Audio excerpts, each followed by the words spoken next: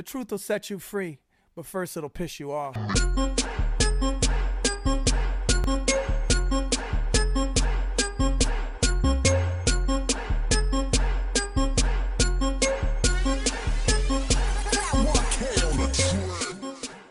Hey, how is everybody doing? Welcome back to Civil Diligence. Politics made simple for the everyday millennial and why you should give a damn. I'm so extra. How is everybody doing? I hope everybody's well, great, awesome, in the kingdom, being great, taking names, being every bit of awesome and living their best freaking life. I'm doing okay myself. Sorry for the incognito-ness of me being gone. I am not even gonna lie. Sometimes you just need a break. And sometimes life can get to you, and life can be like, whoo, homie, you need to slow down and take care of yourself, because self-care is amazing. And I'm not going to even lie to you. Time management is so awesome. It's so key. And I'm one of those human beings that suck at it. So with the fact that I got a new job and everything, plus life happening, yeah, it kind of hits you kind of hard. So, I'm back with a new episode. Sorry for the delay. And yeah, let's just go ahead and get right on into it. As you may or may not know, I like to start my show off with disclaimers. 1, I curse. 2, I will mess up the English language. 3, we may not see eye to eye this episode or really ever. But we can still have a conversation, keep it respectful, and still be friends afterwards. Keep it moving. 4, I'm in the kingdom. That is my qualifications on speaking on this subject matter. And 5, things may change by the time you listen, so keep that in mind. The thing about politics is it's forever having moving parts. So what may be hot this week may be something totally different next week. Who knows? So let's move on to what I am here for. What I am here for is a segment that I like to do, that different topics that bring me joy. It could be anything from politics, pop culture, sports, or the weather. Who knows? But this week, what brings me utter joy is the petty drama between Trump and Nancy Pelosi, because they honestly cannot stand each other. Trump is just so doggone hot just because he knows he can't do anything in regards to Pelosi being relevant. And the fact that some people cannot stand Pelosi, I like her only because she plays politics so well as a human being, because she knows that she's been around forever and she doesn't really give Trump the time of day, and she knows that Trump cannot stand her, partially probably because she's a woman in power, or the fact that he really cannot shake her. Moving shit. To be perfectly honest, she's one of those people that's around to stay. She will always be reelected because of her district, and Nancy Pelosi is fairly popular amongst her base. So I don't understand, but this recent tit for tat pettiness between her and Trump about this meeting that they had about infrastructure, and Trump made a spectacle about it and said that we won't be talking about infrastructure if you keep on doing these investigations. It basically storms out. Now, he says he didn't storm out. Pelosi says, he acted childlike. The thing that's funny about that is during like a press meeting or a conference or, a debriefing session, he asked his aides, was I being childish? Did I have attitude? And everybody was just saying, oh no, you were perfect. No, you didn't have attitude. I've seen you have attitude. You didn't have an attitude. The only thing about that coax or alibi from his aides is this.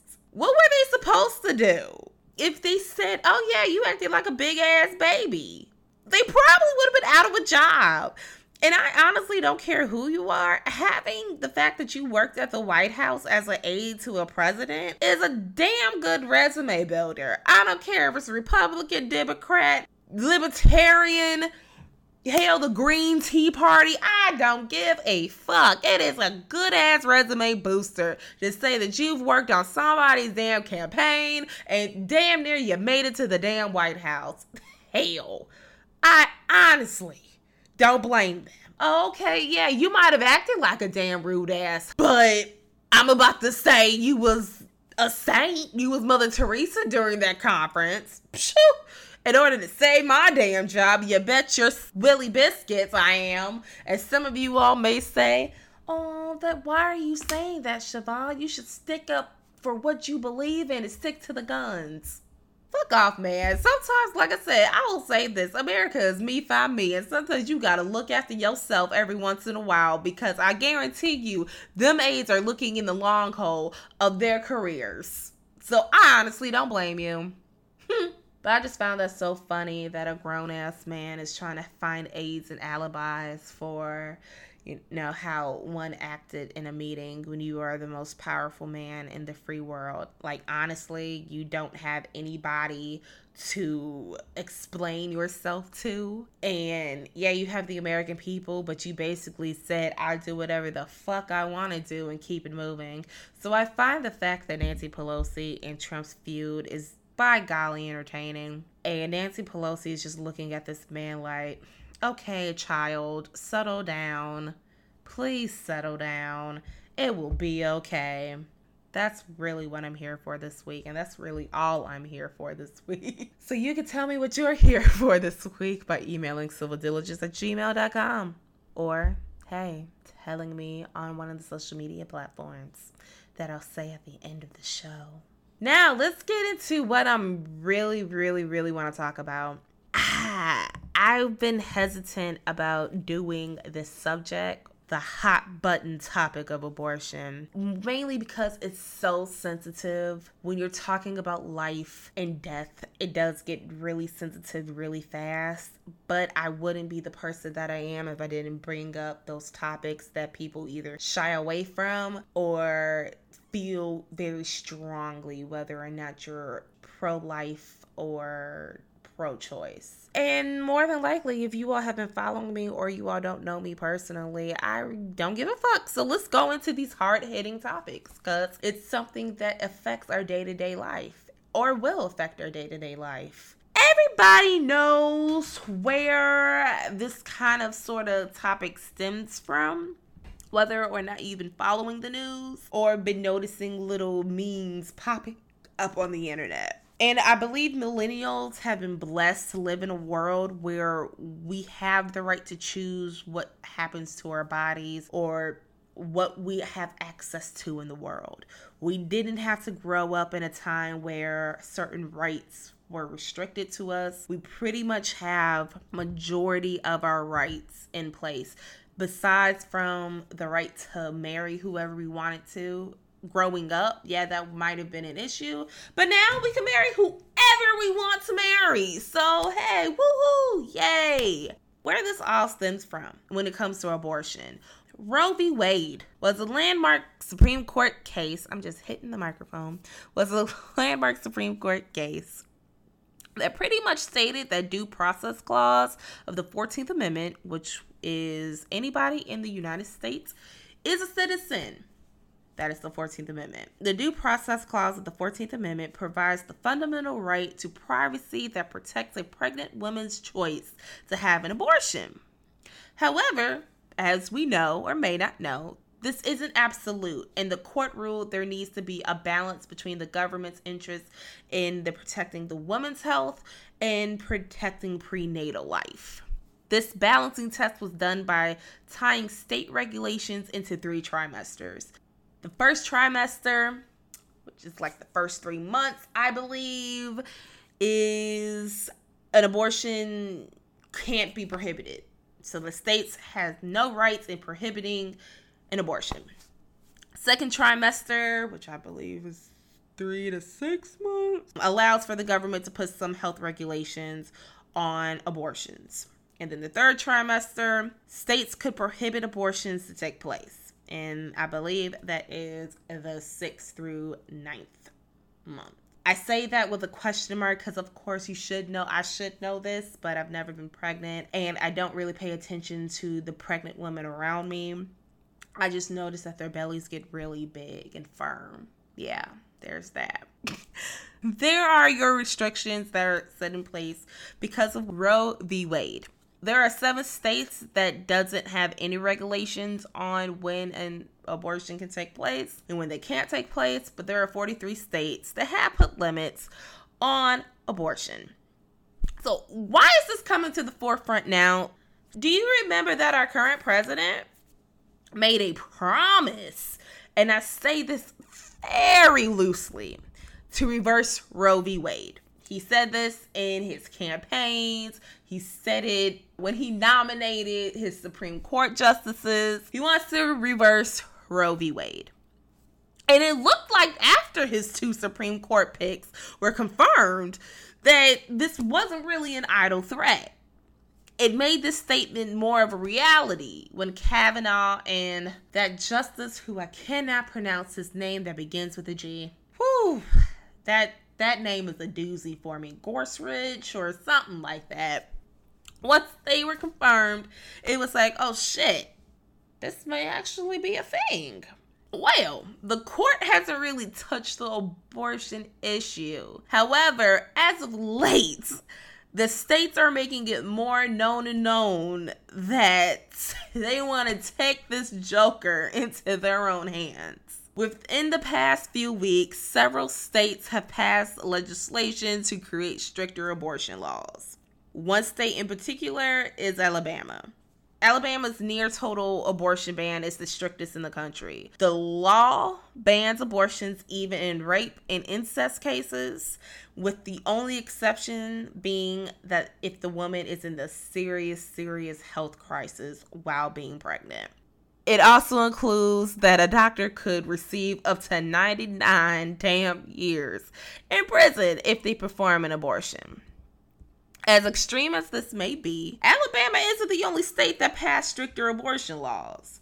Although Alabama is like the strictest in the country, it is not alone in restricting abortion. States such as Mississippi, Indiana, Ohio, Georgia, Missouri, Kentucky, Arkansas, Utah, and Iowa have already passed anti-abortion laws. Moreover, states such as Florida, Louisiana, West Virginia, South Carolina, and Texas are in the process of passing anti-abortion laws.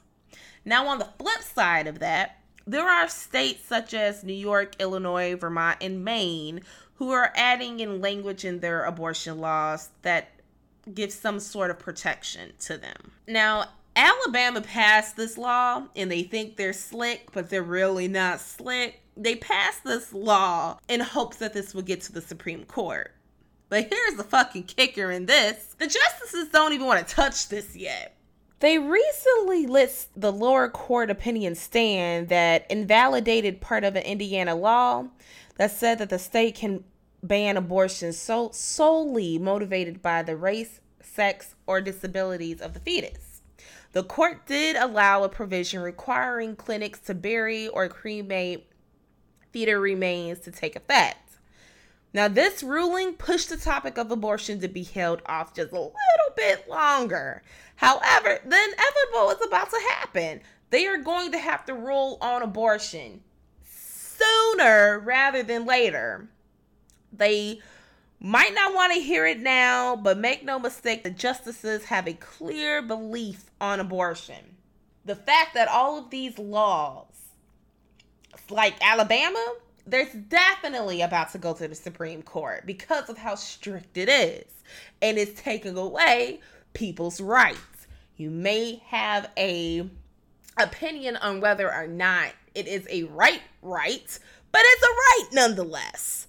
And I think public perception has a lot to do with them not hearing this.